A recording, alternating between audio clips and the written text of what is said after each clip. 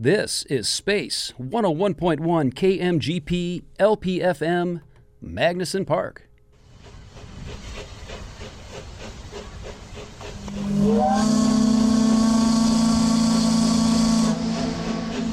That sound can mean only one thing. That's right. Time for another voyage, exploring the past, present, and future of the old Oregon country. Come aboard and get set to ply the waters of the Pacific Northwest, metaphorical and otherwise, on another thrilling episode of Cascade of History. And now, stumbling out of the cluttered purser's office of the SS Columbia, here's your host, Feliks Banel. All right, yes. It's time for the March 19th, 2023 episode of Cascade of History, the only live radio show about Northwest history. We talk to interesting people doing interesting things for and in support of and all around Pacific Northwest history. Got some great guests tonight, some other great audio we're going to play. I am Feliks Banel, and I'm here every Sunday night from 8 o'clock to 9 o'clock Pacific time, Pacific Daylight Time now, I guess. And we are here in the studios of Space 101.1 FM. People listen by radio here in the Seattle area. They tune in, I guess they zoom in, and what's it called? They stream in on space101fm.org. That website also has other information about the other programs that are offered around the clock all throughout the week here on Space 101.1 FM. It's a great community station for the people right here in North Seattle, but with an eye toward the whole world in terms of music and culture, and especially an eye toward the entire Pacific Northwest, Washington, Oregon, Idaho, British Columbia when it comes to history. We have a podcast of this show that, I mean, it's not as much fun as a live show because I love live and local radio. The idea that I'm sitting here in this studio where it's a balmy 63 degrees. You might have tuned in last week when we were having furnace problems and it was 51 when I got here, or maybe 52. It's very comfortable here tonight. So somebody must have paid the heating bill. No, I'm just kidding. The Parks Department runs this building for us and they take care of all that sort of stuff. But it's a terrific resource for the community and for the region. We have a Facebook page for this show, Cascade of History. That's the best place to find out which guests are coming up. And we put links there to things that our guests are doing, because usually our guests have events coming up, and that's true, I think, of at least our first guest tonight. You can also send email to cascadeofhistory@gmail.com. I love show ideas. I love suggestions for guests. Please keep those great emails coming. Tell me stories. I'm willing to talk to anybody about Pacific Northwest history. You don't have to be with an organization or anything. Just be doing something interesting with Northwest history, and we'd love to have you on the show. A bit later on, we're going to be joined by Taha Ebrahimi. She was on the show last week talking about the hidden history of the cherry trees of Pike Street. Now, there is a sad update to share. Plus, we'll get to Taha's perspective on what happened and what happens next for that sad grove of trees that I watched personally as well as the next chapter of their life unfolded earlier this week. We're also going to hear the fourth installment of our deep dive into vintage local audio. You might be sitting on the edge of your seat to wonder what happens next in this crazy. It's like a serial. It's a live broadcast originally from 1938 from Como Radio, whose call letters don't exist on the radio anymore. They did a show from the J.C. Penney department store when it was new 85 years ago in downtown Seattle. Now, I don't expect you to remember how the last episode, installment 3, ended, but for those who can't remember, here's a teaser of how it ended last week. And remember, part of the fun of this broadcast was to trace the procedure of these various items. That's our item for the fourth floor. But, Bob, who do we talk to here? Mr. Greenfield. I guess it really wasn't much of a tease because he asked the question, Bob, who do we talk to about all these products moving around this great big department store 85 years ago? And I think they said it was Mr. Greenfield. But we'll find out exactly what Mr. Greenfield does in the exciting, not the conclusion, it's probably episode 4 of, I'm guessing, about 20 episodes. We're going to milk that show for months. But first, I want to invite on the air our first guest. Let's see if he's there, can join us. Peter Blecha, can you hear me? I can now. It was a little faint before, but we're good. Yeah, I love when that happens because 9 times out of 10, the person, when I say, can you hear me, they say yes, so I'm really relieved. Thank you so much for taking time on a Sunday night. As I always say to all of our guests in the preliminary conversation, it's an inconvenient time if you're a guest to be on the radio on a Sunday night. But I think for those people sitting at home listening, it's kind of a nice time to sort of look ahead to the week that's coming and kind of just relax and listen to some interesting people talking about local history. And fortunately, we found an interesting person in you and this new book that you have out called Stomp and Shout. And the subtitle is R&B and the Origins of Northwest Rock and Roll. It's from University Press. It's a gorgeous book. It's got all kinds of great images, and it's an amazing amount of history. How long have you been working on this book? Well, first of all, thanks for inviting me on your show, Felix. This is going to be some fun. To answer your question, I have been interviewing musicians and radio DJs from the Northwest and dance promoters and audio engineers who recorded all the hit records up here in the Northwest for over 40 years. Yeah, and you have a long biography of stuff you've done. You were one of the founding curator at the Experience Music Project, which I guess is now called Mopop, but I still think of it as EMP. And this, I think, is your 10th book. You and I, when I worked at Mohi, you and I would sort of put our heads together and collaborate on stuff, and you're always a great resource for what I like is that sort of that pop culture history that music is a part of, because it's the film and TV and the music, all that stuff's kind of tied together with just the culture that people were consuming that was emerging from here, going back, in the case of this book, going back to the 1940s, I think, right? That is true. I tried to trace the origins of the distinct form of Pacific Northwest rock back to its origins, back to the beginnings. And my goal with the book, Stomp and Shout, was to tell the story of how early Northwest rock was a distinct form in this region, and how it, unlike a few other regions around the country, it evolved from earlier rhythm and blues and rude jazz, as it was called back in the day. And one of the defining aspects of early Northwest rock was that was the predominant use of saxophones and keyboards. You didn't find that everywhere, like where rockabilly twanging guitar bands were the mode of rocking out. And here in the Northwest, it was about saxophones and keyboards, and we're going to hear a bunch of that on some of the vintage songs we're going to play later. That's great. I read the excerpt from your book that was in the Seattle Times, I think, last weekend, and it occurred to me that a lot of the black performers who are associated with Seattle and the earliest part of their careers in Seattle, and we'll get the first song we're going to play in a minute. We'll get to. It seems like a lot of those guys moved here from someplace else. Like it was, so much in-migration during World War II of black people moving to Seattle. It had a very tiny black population before World War II, and it really exploded during the 1940s. I imagine that's part of the reason we've got such a diverse mix of music, is that in-migration of people from other parts of the country? That is correct, Felix. The way I look at it is that by the late 1930s, the 1940s, there were several different music scenes active here, so to speak. There was definitely a strong country western scene in the Northwest. Oh, yeah. There was a jazz scene that was both black and white oriented. There was, of course, a classical music scene, and then there was a fairly strong religious realm based out of the churches up here. What there wasn't was a blues or rhythm and blues or a rock and roll scene yet, and it took newcomers arriving here to bring that new music. For example, probably the first guy to show up in the Northwest was a guitar player named Clarence Williams, who billed himself as the Prince of the Blues, and he arrived here in 1946. According to the research I've done so far, I can't find any mentions really of people trying to play the blues in the Northwest prior to that. God, that's what I love about, one of the things I love about this country is how big it is, and now you have all these very diverse regions, especially 75, 80 years ago, where there wasn't the connections of technology the way there is now. And the borders are totally fluid between the states, and people can move 2,000, 3,000 miles and bring their culture with them and just start mixing it in with what's already here. I love it. I'm getting, the back of my neck is tingling right now.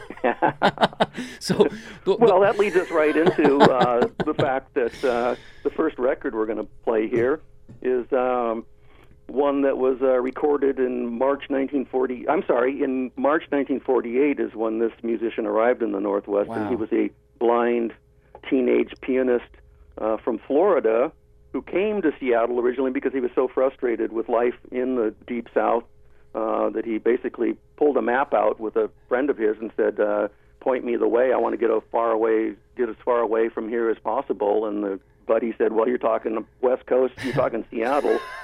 So he hopped on a bus and arrived here in March 1948 and immediately jumped right into the jazz scene on South Jackson Street in Seattle. And his name was Ray Charles Robinson. Wow. And the very first night that he played here, he played a couple blues songs at a local bar, nightclub, and and that by playing those couple songs there, he immediately, that very first night, he got a regular gig. Somebody walked up to him and said, "Hey, can you put a trio together?" And he said, "I think I can." Wow. And then you're hired, and so he did. He went to the Black Musicians Union. That, of course, was at a time in Seattle when there was racially segregated musicians unions. There was one for the white people and one for the black. He went to the Black Union, found a couple guys, and they started playing regularly, and just all the pieces sort of fell into place for him. That's crazy. And the idea that he could just arrive here by bus and be put to work that quickly is just like that. And that wasn't in that biopic they did. They didn't show that Seattle early scene, did they? I don't think so. Yeah, No, I want to see that. I want to see the prequel to that. That's what's all about Ray Charles in Seattle. So, okay, so the song we're going to hear is called "Confession Blues." What should we know about it? we should know that, it was the first bluesy record ever produced in Seattle, and simultaneously it was the very first record that Ray Charles, the genius of soul, recorded in his lifetime, very first one out of zillions of recordings, and that it was recorded downtown Seattle in a studio, and I believe that it was recorded, it's not known for certain, but logic dictates that it was recorded at a radio station studio downtown, KOL Radio. So that'd be the Northern Life Tower down in the basement. You've got it. Oh, wow. So, okay, was there a lot of stuff recorded there? There was, but it was mostly pop and country western, but I've tracked the history of recording studios in Seattle year by year by year, and there were a couple in the 1930s prior to what we're going to listen to here, but they were vanity studios where somebody would go and record a Happy Mother's Day disc to mail to mom, something like that, or, a Valentine's Day poem that they would send to their lover, something like that. This was the first example of a worthwhile record that had a good beat to it. That's great. That's very cool. All right, so is now anything else should we listen to this now, or is there anything else you want to say before we hit the play button here on Ray Charles' Confession Blues? One last thing is it is Ray Charles on piano and vocals, and another writer out there somewhere did point out that when the guitar solo comes in, that it sort of hints at the future of music, that guitars were going to start taking over real soon. Right on. Okay, here's Ray Charles with Confession Blues on Cascade of History on Space 101.1 FM. I want to tell you a story of a boy who was once in love.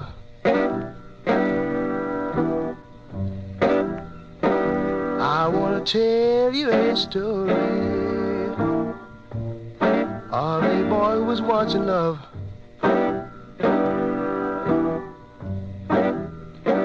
And how the girl that I loved robbed me of the happiness I dreamed of.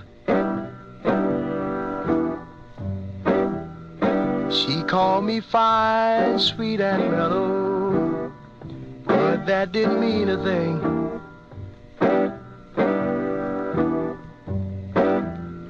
She called me fine, sweet, and mellow, but that didn't mean a thing. Because I knew when she whispered love, that meant a watch, bracelet, a diamond ring.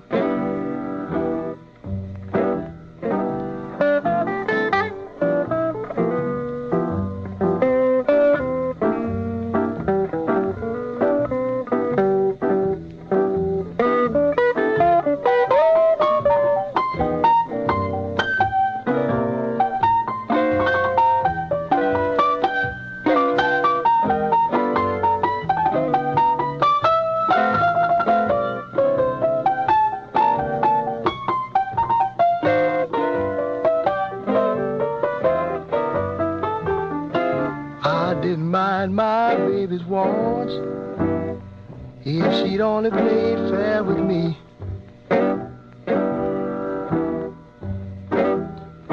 I didn't mind my baby's wants if she played fair with me. She took advantage of my goodness and made a pitiful fool out of me. Baby, go ahead, go ahead. What a great song. It reminds me a little bit of Nat King Cole from that era. Many people have said that Yeah. he was on. In fact, I think he would have said that he was on a Nat King Cole thing at the start of his career, and he roughened up his sound a bit later as time went on. Yeah, because I suppose Nat King Cole could play the piano like that, but he didn't naturally gravitate toward that kind of more bluesier, like the way the guitar solo morphs into the piano solo is amazing.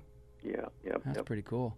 And this was early. I mean, the more I listened to that, I realized that the guys are sort of pushing on the downbeat there, and Yeah. it wasn't really a lazy blues because they had that push on the one, but they were trying. That's cool. That's amazing. That's in that Northern Life Tower in that basement of that big, beautiful building, and that KOL kind of square, kind of general interest radio station in the late 40s, being the home for Ray Charles' first recording. That's incredible. All right. Yeah. Now, our next on the list here, we have Big J McNeely, and There's Something on Your Mind.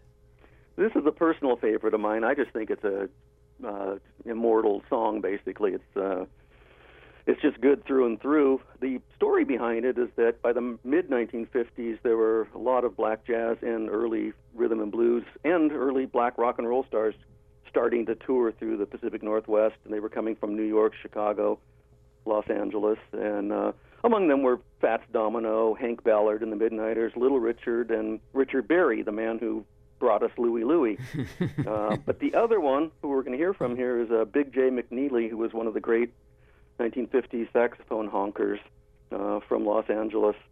And, a couple things to keep in mind about what is historically significant about this recording. One being that in 1957-58, Seattle really didn't have a commercial recording industry. There was only a couple recording studios that were active, and nobody had recorded an actual hit record here yet.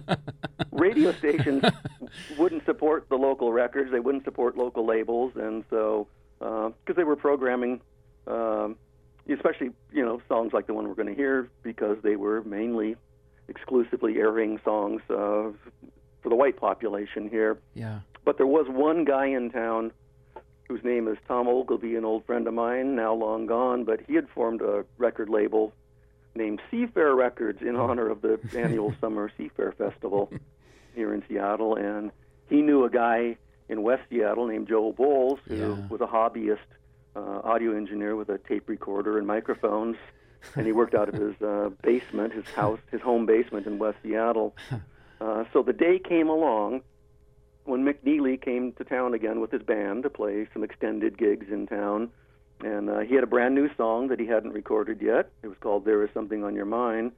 And he got the idea to try and, while his band was here, to try and record it in Seattle. So somehow he hooked up with Tom Ogilvy and Joe Bowles, and they recorded the song in that basement studio. And the recording came out quite well. Everybody was surprised. So they had a little meeting, a little confab there, and Big J McNeely said, "Hey man, I love your sound here. You've really captured my song nicely on your tape there. Is there any way we can release it?"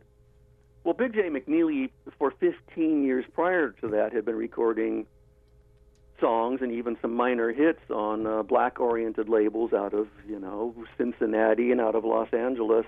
But he was stuck here for several weeks, and he wanted to get this song out.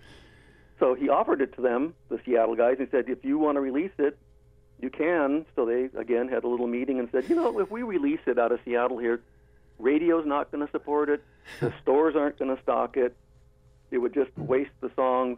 So they told Big J McNeely, why don't you take it back to Los Angeles with you and see what you can do with it down there. And he did. He returned home to Los Angeles, and the rest is history. I think we should listen to it. But what I'd like to point out again is Big J McNeely is one of the bands here that helped spark the Pacific Northwest rock and roll sound, partially due to his honkin' saxophone. That's great. Okay, so in case you just have joined us, it's Pete Blecha, who's a music historian and author of the new book Stomp and Shout, R&B and the Origins of Northwest Rock and Roll. We're going to listen to Big J McNeely, There Is Something on Your Mind, recorded in Seattle in 1958. All right, on Space 101.1 FM. There is something on your mind by the way you look at me.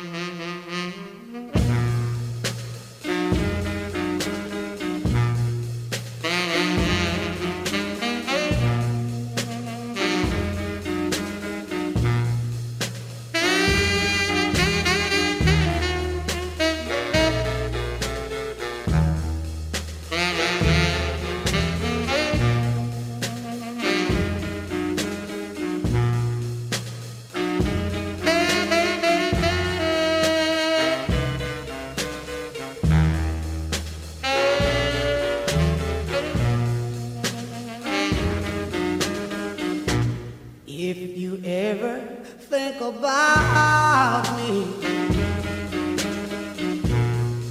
if I ever cross your mind, girl, if you ever think about me, pretty baby, if I ever cross your mind,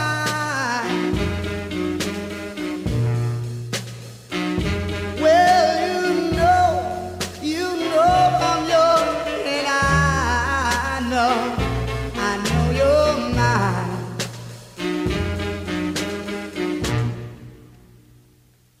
Do do do do.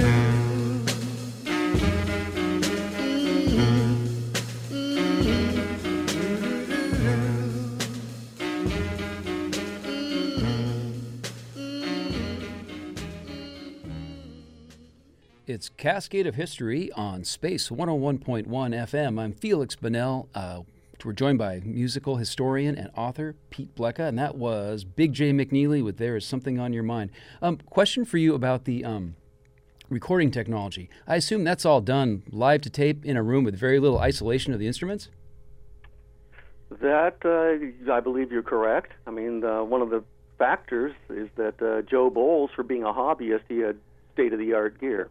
Yeah, it sounds like something that would have come out of L.A. It sounds. I wouldn't guess it was from Seattle in terms of what you described the scene was like in terms of the quality of the studios around here. That it sounded really good.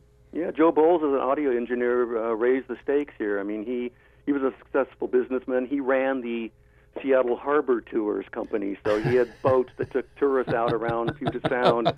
So he had an income, and recording bands was his hobby. That's great. Now, that's not who recorded the first Venture single, is it? That Walk Don't Run?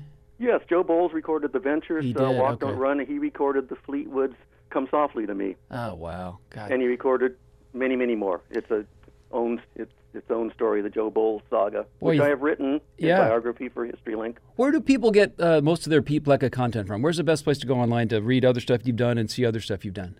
If you go to historylink.org Okay. online and put in the search field Peter Blecha, Okay. you will come up with about 300, I think, essays that I've written mostly about Pacific Northwest music history. That's awesome. Yeah, I mean, a guy like Joe, think of an alternate universe where there's no Joe Bowles and it's like nothing happens. It would have taken a while longer.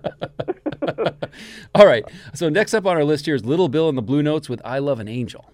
Well, before that, I would like to put a exclamation point on the Big J McNeely story by saying that here's this guy who had been recording songs for probably 15 years for many labels. He had some hits. He was a successful band leader.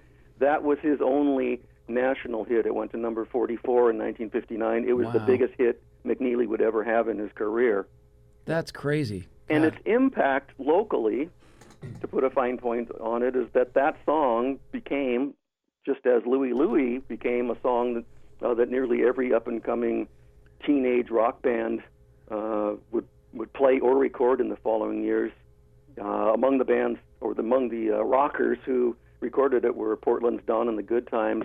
But more significantly, I think, was that it was one of the very first songs that Jimi Hendrix recorded when he headed to New York in 1965, and he was on his way to global fame. But that song he had grown up with here. It meant something to him, and that's cool. It's all connected, is what you're trying to say. Yes, exactly. All right, now, so this next number, Little Bill and the Blue Notes, I Love an Angel. Yes, what we want to pay attention to on this, well, first of all, I'll say that Little Bill and the Blue Notes were one of the first, were the Northwest's first white teenage rhythm and blues band.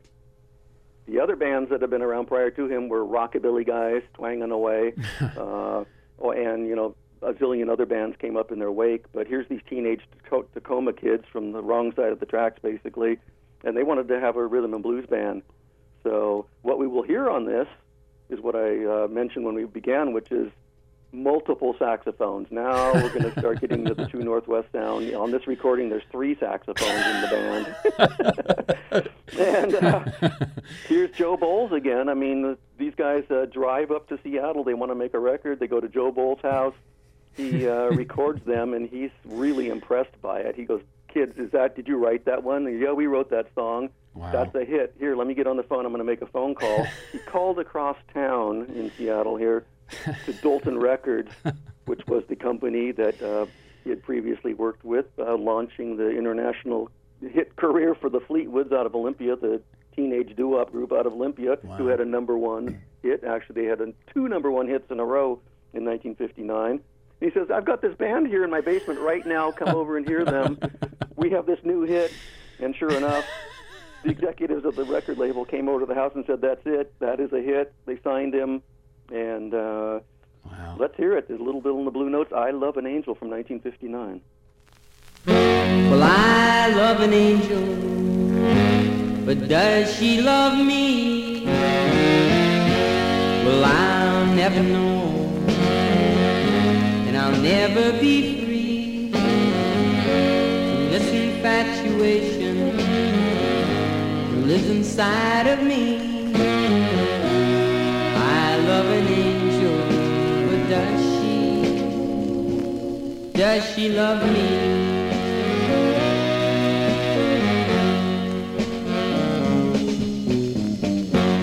I met this angel a long time ago. She said that she loved me and never let me go. Now things have changed, our love has gone astray. I love this angel till my dying day.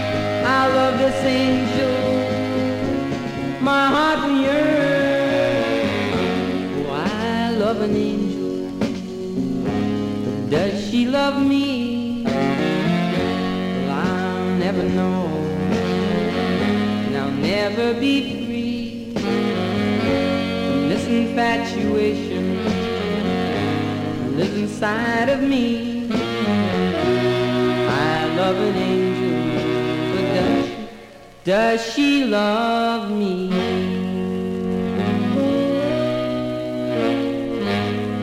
I love the angel. Little Bill and the Blue Notes, I Love an Angel on Space 101.1 FM. It's Cascade of History. We're live every Sunday night, and joining us tonight is Pete Blecha, music historian, author of the new book, Stomp and Shout. Boy, that sounds like every great sort of doo-wop hit like that from that era. It reminds me of like the Skyliners, Since I Don't Have You, or something like that. Just same chords. Yeah. Hits all the notes. But that one, everybody could hear it. That's what you call a saxophone choir there. 3 horns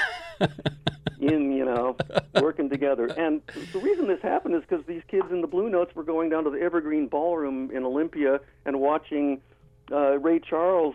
Ray Charles had already left the Northwest, and now he's coming back with his band, and he sometimes toured with 6 saxophones. Hank Ballard and the Midnights likewise had 4 or 5 sometimes. Bobby Blue Bland's band also played around. Little Richard sometimes came to town with multiple saxophones. Wow. That's what inspired the kids back then. Now, Little Bill and the Blue Notes, how well did they do nationally, and were they playing them on the radio here in Seattle, for instance? Yes, that became a sizable hit here in Seattle, and then it went national. I think it hit the top 40. It kind of bottomed out after that, but and it was issued in England, things like that. So, and it was the launch of Little Bill's career. He only retired last year. He's been playing ever since then. So, wow. And he came to my book release party. Oh, that's cool. So that's awesome. That's very cool. Okay, so now next song we're going to do is one from one of my favorite artists who I love their Christmas song, Who Says There Ain't No Santa Claus, the only Christmas song that ends with the protagonist in the electric chair. That's a whole nother story. I think actually we played that on the Cascade of History Christmas special late last year. But anyway, so Ron Holden with Love You So.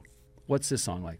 Well, Ron Holden, let's talk about Ron for 2 seconds here. I know I'm blathering longer than I should, but no, this is good. You got time. We got time to go get through all the music here. Just keep right. going. Keep doing what you do so well. Excellent. Well, Ron Holden was a soul singer from Seattle, and he was one of 5 musically oriented children of the pianist Mr. Oscar Holden, who was considered the father of Seattle jazz. He arrived in Seattle like in 1919 from the South, where he had played with Louis Armstrong and the ragtime jazz star Jelly Roll Morton.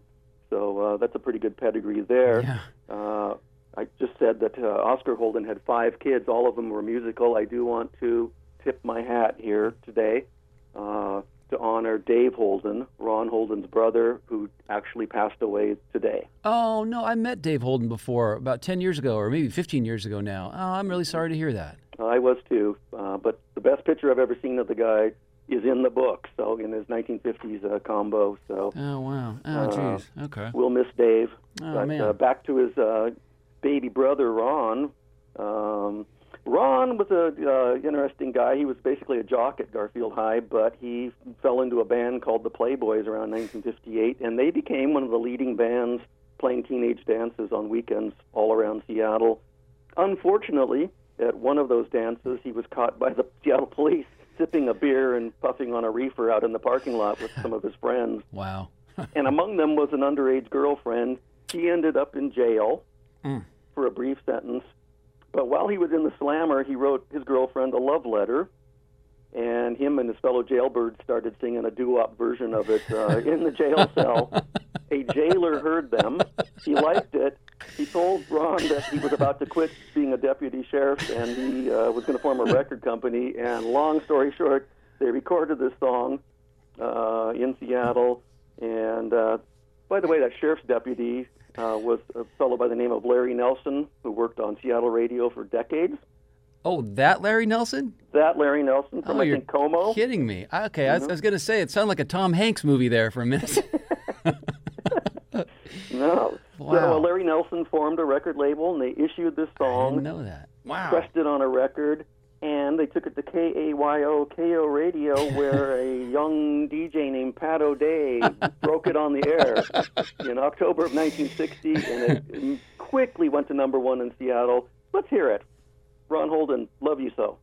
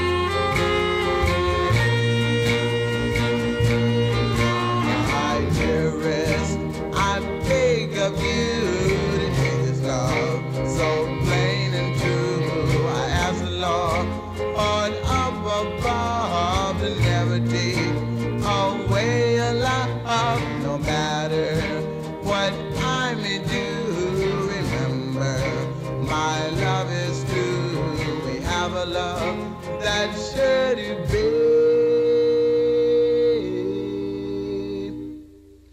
True love for all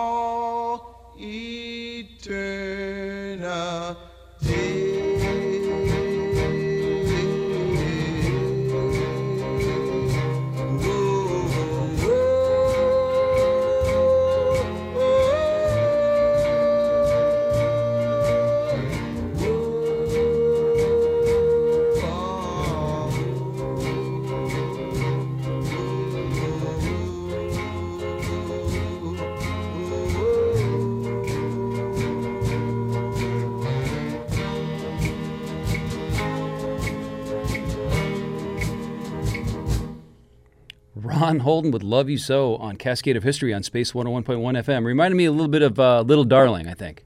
Yep, same chord. It was easier in the 50s when nobody minded if all the songs had the same chord. Yeah, it was comforting. Yeah, that's a great song. Again, just it's instant. It's like it's very catchy. Like right away, it sort of gets right to that part of your brain that likes that kind of music and just like hooks it right there. All the little things connect properly, like a virus. That's right, and it worked for everybody. I mean, that became a top 10 national song, and again, it was became a bit of an international hit as well. In England, they liked the flip side better. Both songs became a hit. Love You Say became a hit, but the B-side called My Babe was the bigger hit. That's great. Though that record public sometimes just defies expectations and flips the record over and makes that one more popular. That's crazy. I love it when that happens. All right, go ahead. Hopefully, everybody noticed the saxophone choir going on there. It's like I never knew that before about the prevalence of the saxophone here. I guess I experienced it, especially through the sonics in particular. But having you spell it out like that, it's really clear now. Now I can't unhear that or can't unsee that. It's like an evolutionary through line. You can hear them everywhere. Yeah. Speaking of which, now we've just got a few minutes left here, but we want to get to this last song, and this one you might have heard it before. It's called Louie Louie, and this is the Paul Revere and the Raiders version. What's special about this one? Well, let's see. First of all, our listeners should know that Paul Revere and the Raiders began their trajectory in Idaho, but they ended up in the 1950s, but they ended up in Portland, Oregon by 1962. In jumping ahead in 1963, they had crosstown rival, the Kingsmen. So it's a well-worn story, but the fun thing that never ends about this is that both of those bands, the Kingsmen and then the Raiders, both recorded their own versions of Louie Louie in the same recording studio in Portland in the same month of April 1963, and then all that summer they battled on Portland radio for which version of Louie Louie was going to be the hit, because each of them had a manager who was a DJ at rival stations. So each manager was pushing the different versions. In the end, what happened was that Paul Revere and the Raiders, in the beginning, got the better deal. They ended up scoring a major record deal with a big-time record company, Columbia Records, and went on to their fabulous career. The Kingsmen, on the other hand, ultimately won the sweepstakes with their version of Louie Louie, and that's the one that everybody thinks of as being the Louie Louie. Yeah. But what's fun about the Paul Revere and the Raiders version is that it features Mark Lindsay's saxophone honking. And most people think about Mark Lindsay as the teen idol with the ponytail who had a really great voice, but here we go. This is really the one that had more of a Northwest sound to it. All right. Sing along, or better yet, play your saxophone along with this one now. And here's the Kingsmen with, excuse me, I almost said it wrong. I gave the wrong credit. The Crosstown Rivals. It's Paul Revere and the Raiders with Louie Louie on Cascade of History.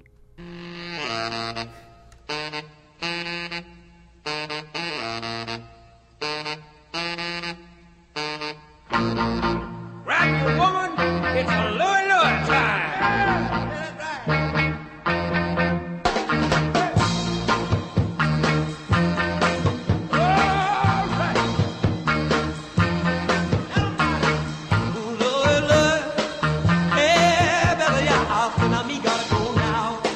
Yeah, yeah, yeah.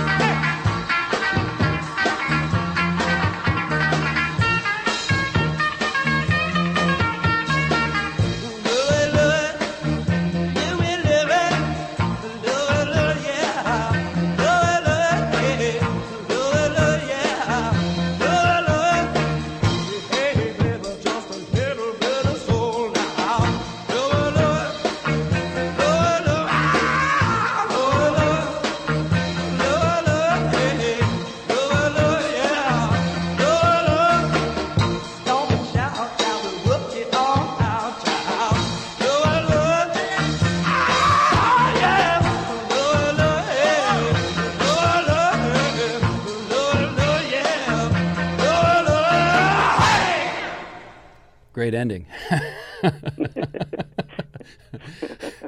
We've covered a lot of ground artistically and chronologically tonight, and I really thank you for joining us on the show. The book is called Stomp and Shout. It's out now from University of Washington Press. You have a couple of events coming up, one in April and one in May. Can you give us just a quick little word about those? Because I'd love to be able to point people toward those if they're able to attend. Sure, I appreciate that. Yes, really the first big event is going to be at Seattle's Town Hall, and it's on April 19th. In addition to me jabbering about the book there, the Devon Lewis combo is going to be playing some Seattle-oriented music, some oldies and some newies, and he is the grandson of Dave Lewis, who I consider the father of Northwest rock. We didn't play his songs tonight, but the second one is May 18th. Well, that's with the Pacific Northwest Historian Guild. May 23rd at McMiniman's Elks Temple in Tacoma. And the musical feature that night is going to be Girl Trouble. Awesome. I love those guys. I saw them, first time I ever saw them, I was in Boston in October 1988, and I saw them at a little club called the Middle East in Cambridge. What a great show that was. Sat at the bar and talked to Dale, the bassist, after the show for a while. And then Bon Von Wheelie. What's the name of the lead singer? The guy, I'm blanking on him. Big Kahuna? Yeah, the Big Peter, I'd love to have you back sometime because there's so much more Northwest music history we could talk about. I hope you can join us again on an upcoming episode of the show. And feel free to reach out anytime you got stuff coming up or you want to talk about. I would love to have you back on Cascade of History. Thank you very much, Felix. It's been my joy. Appreciate the invite. Really nice talking to you. We'll talk to you soon, Peter. Thanks. Have a good night. Bye-bye. Good night. Peter Blecha, definitely check out those events and get a copy of the book, Stomp and Shout, R&B and the Origins of Northwest Rock and Roll. Just a fabulous book and lots of great stories. And glad we could feature it here on Cascade of History. All right, we're going to have Taha Ebrahimi joining us in just a few minutes. But I don't want to turn our back on our commitment to our Como 1938 audio. We're going to get to this. I'm going to play the tease for you one more time so you remember what it is, what the stakes are on this program. Right? Remember this? And remember, part of the fun of this broadcast was to trace the procedure of these various items. That's our item for the fourth floor. But Bob, who do we talk to here? Mr. Greenfield. Yes, it's Mr. Greenfield. So without further delay, let's talk to Mr. Greenfield. Mr. Greenfield, you're in charge of this floor? Yes, sir. How do you like your new location? I'm sold on it. I like it very much. You don't mind if I suggest that you're sufficiently tall so I have to hold the microphone about a foot higher than ordinary? Yes, sir. And that if they can't hear me, that's the reason? Yes, sir. Well, I'll tell you, Mr. Greenfield, would it be possible for me to have a word or two with one of the many girls who are busy getting ready for tomorrow morning's opening? Yes, we have a girl over here who's not busy. Over Mrs. by the infant square department? Yes, sir. Mrs. Smith, you... Good afternoon. Good afternoon. It may be evening, too, you know.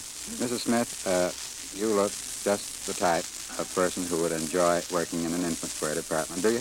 I do. How do you like your new location? Oh, I think it's the swellest in town. You do. Well, that's fine. Is pink or blue the predominating infant square color this year? I would say pink. In other words, more boys than Yes. girls this year? Oh, well, that's fine. That's what I wanted to know. I'm sure that Uncle Sam would be glad to hear about that. And back to Mr. Greenfield. Now, how do you receive the things that come down to you from the stockroom floor above from Ed Davis? We receive them on the truck in the evening and place them around the department and put them on the tables, display them. As long as they're here? Yes, sir. Well, now, we mentioned this boy's baseball uniform with Rainier written across the front of it. And we're following one item through on each floor to find out exactly where we know where it came from, exactly to find out where it went. Now, I'm wondering if you will show me where in the boys' shop that particular type of uniform went. It's in the center of the boys' shop with a baseball cap. Right over here. Oh, yes. Well, now we're going to walk around here past a table with some very interesting pants on it. Those are boys' pants, aren't they? Yes, sir. And we're in the boys' department proper.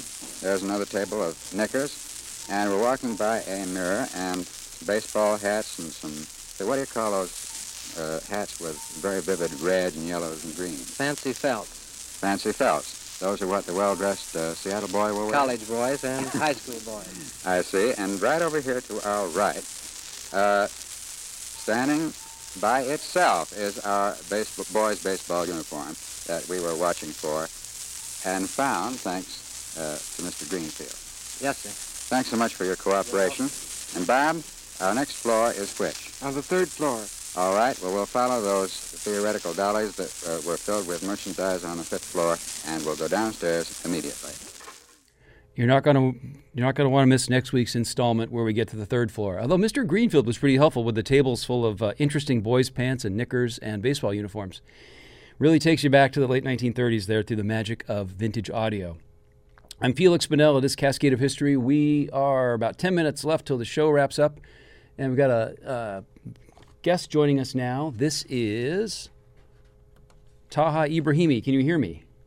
I can hear you. Hi, Felix. Terrific. Hey, thank you for joining me on the show. You were on last week, and we had you kind of explaining the hidden history of these controversial.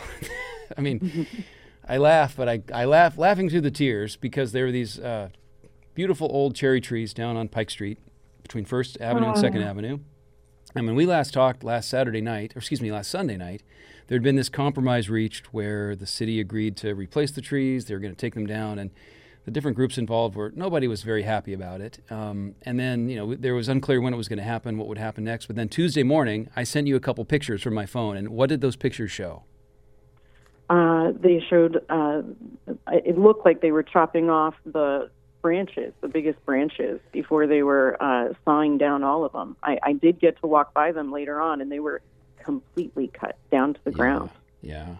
And it was, I don't know, it was troubling because I think the way it moved so quickly, the fact they had that Monday, the previous Monday, it was all they were going to be cut down, and then I think on Tuesday, the mayor's office said, no, we're going to extend the public process, we're going to have these meetings. I know that the group Save the Market Entrance was involved, and that's when I first met you because you're the author of a book that's coming out next year called Trees of Seattle, and you've done all this research. You found all this sort of backstory, which we talked about on last week's show and which is still there on the podcast if people want to hear the 15 or 20 minutes or so we spent last week talking about the history. But what was how did you feel on Tuesday when I made a dumb question? How did you feel when you saw the trees in person? Oh, just sickened. And I live pretty close, so I just took the light rail down and to go see it myself, and the whole block smelled like fresh cut wood, and it was it was very, very surreal. But the story does get weirder, Felix, believe it or not. That's why you're on the show tonight. Yeah. Oddly, there are 2 oaks still standing on that block. Every cherry tree is cut down, but there are these 2 oaks standing up. And the whole point of cutting down the trees was that they were supposedly in the way of making this curbless sidewalk. So it's a mystery.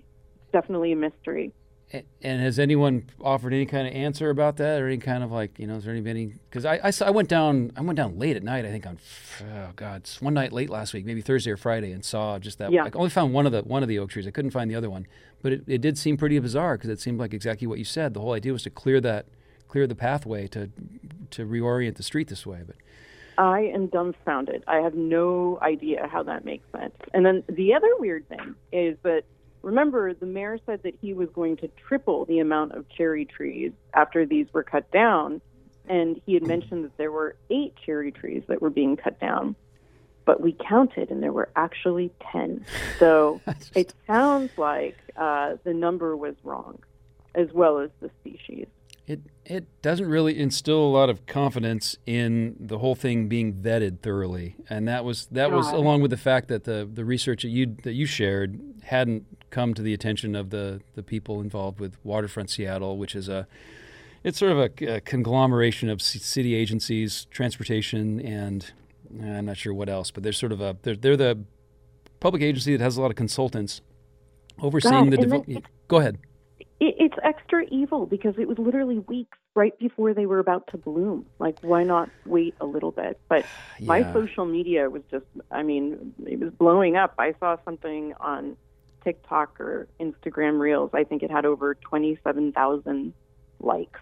And another thing had over 20,000. Everybody was talking about it in Seattle these past couple of days. And it kind of, honestly, it warmed my heart a little bit because I I didn't know how many thousands of people had memories with these trees, and everybody was kind of sharing that. Yeah, but it's just a shame that has to. It always takes the things being cut down to get people to really respond and really react that way. Because it seems like there was a kind of missed opportunity there, just because the process got so sped up there at the end. There was a spokesperson there or communications person from Waterfront Seattle. I won't say his name, but I got down there. I went down there randomly. I think it was Tuesday morning last week, and I drove down at about 8:30, and as I was pulling up, it's like, wait a minute, that's a guy with a chainsaw. And so I parked in the market and ran across the street and started taking pictures. And the guy from Waterfront Seattle came up to me and said, "Oh, you seem to have a lot of interest in this. Here, I'll give you a copy of this press release." And that was that fact sheet I sent you guys a copy of. And Yep. I was joking with him, trying to say, like, so can you confirm for me that all the lumber is going to be sent for the mayor's personal use in his fireplace? And I couldn't get the guy to really crack a smile or laugh. And I said something like, "Will pundits eventually point to this day as the day that Mayor Harrell's future re-election bid was finally shot down? Like, this is the beginning of the end." But again, the guy wouldn't. I don't know if he didn't. I think I was probably talking too fast. I was kind of amped up, but. I just want to, could somebody just count the trees? Like, how hard is that to just, count to whatever the accurate number of trees is, especially if we're going to be replacing them, which we'll be, pushing for, of course. We want to get the accurate number tripled. So, yeah, because that's the idea. Do you know the timing of when they'll actually be planting trees there in the newly reimagined Pike Street block between 1st and 2nd? Is there a timeline yet? No clue. I mean, there might be. I haven't looked that in depth in there. I have no idea. Yeah. And all I do know is that in a couple of weeks we would have had cherry blossoms, and there are 2 oaks still standing on that block. So, I mean, not that I have anything against oaks. Yeah, the cherry blossoms. I think if they'd let the cherry blossoms remain, then it would have been a dogfight. Then they'd still be standing. It'd be this. It would have gone on for years. Who knows? Now, and I know they did. Part of the compromise was a historic plaque describing kind of the interpretive history of the trees that were there, right? I heard about a plaque. Honestly, that just sounds so empty to me. I mean, the trees really symbolize missing people. Reading the comments on social media today, there were many Japanese American people commenting about their memories with these trees. And remember, after World War II, 1/3 of the incarcerated Japanese never returned to Seattle. That's right. And That's right. And those who did come back, honestly, came back to homes and businesses that were sometimes destroyed or looted. And those Japanese flowering cherries, had been deliberately chopped down around the city at that time. So it was the next gift from Japan that helped us replant these Japanese flowering cherries in Seattle. And then, funnily enough, it's the 80th year. It's been 80 years since Japanese internment began, actually, this year. So this is how... I think it's 81, actually. Is it? Yeah, it was 42. It was right after Pearl Harbor. It was like March of 42, so we're at 81 years. But yeah, it's still, I mean, and I just noticed today the Los Angeles Times agreed to no longer use the term internment. They're going to use incarceration now to describe. Oh, geez. I need to figure that out. Okay. Yeah. Anyway, no, but I mean, I'm like you. I wouldn't trade trees for a plaque. I mean, I want to appreciate trees by having trees, not a plaque to talk about how great they were. So. Anyway, I mean, it's kind of a farce, yeah. I really appreciate you jumping on with us last week and coming on again tonight. And I'd love to have you back again when your book comes out next year, or even sooner than that. If there are other trees in the city that we should be paying attention to be taken care of, let's talk about that. Let's do the advance warning for other trees that might be threatened. So, Taha Ebrahimi, yep. Thank you so much for joining us on Cascade of History, and appreciate your time. And let's talk again sometime. All righty? Thank you so much, Felix. Bye bye. Taha Ebrahimi, her book is coming out in about a year. Put it on your calendar, Street Trees of Seattle. All right, I want to thank Taha Ebrahimi for joining us, and thank Peter Blecha for sharing all that great music with us and those great stories about, my favorite one was about Larry Nelson from Como being a jailer and getting Ron Holden out of jail and getting a record contract and getting that song recorded, and the rest is music history. All right, we're here every Sunday night from 8 to 9 p.m. on Space 101.1 FM in Seattle and streaming at space101fm.org. I'm Feliks Banel. The show's called Cascade of History. If you want to send us an email, cascadeofhistory@gmail.com, your guest suggestions, your ideas for shows, we love to hear it. Keep those cards and letters coming. And stay tuned. Let's see. It's 64 degrees in the studio now, so it's gone up a few degrees. That's 13 degrees warmer than it was 1 week ago tonight. All right, everybody, have a good week, and we'll talk to you next week.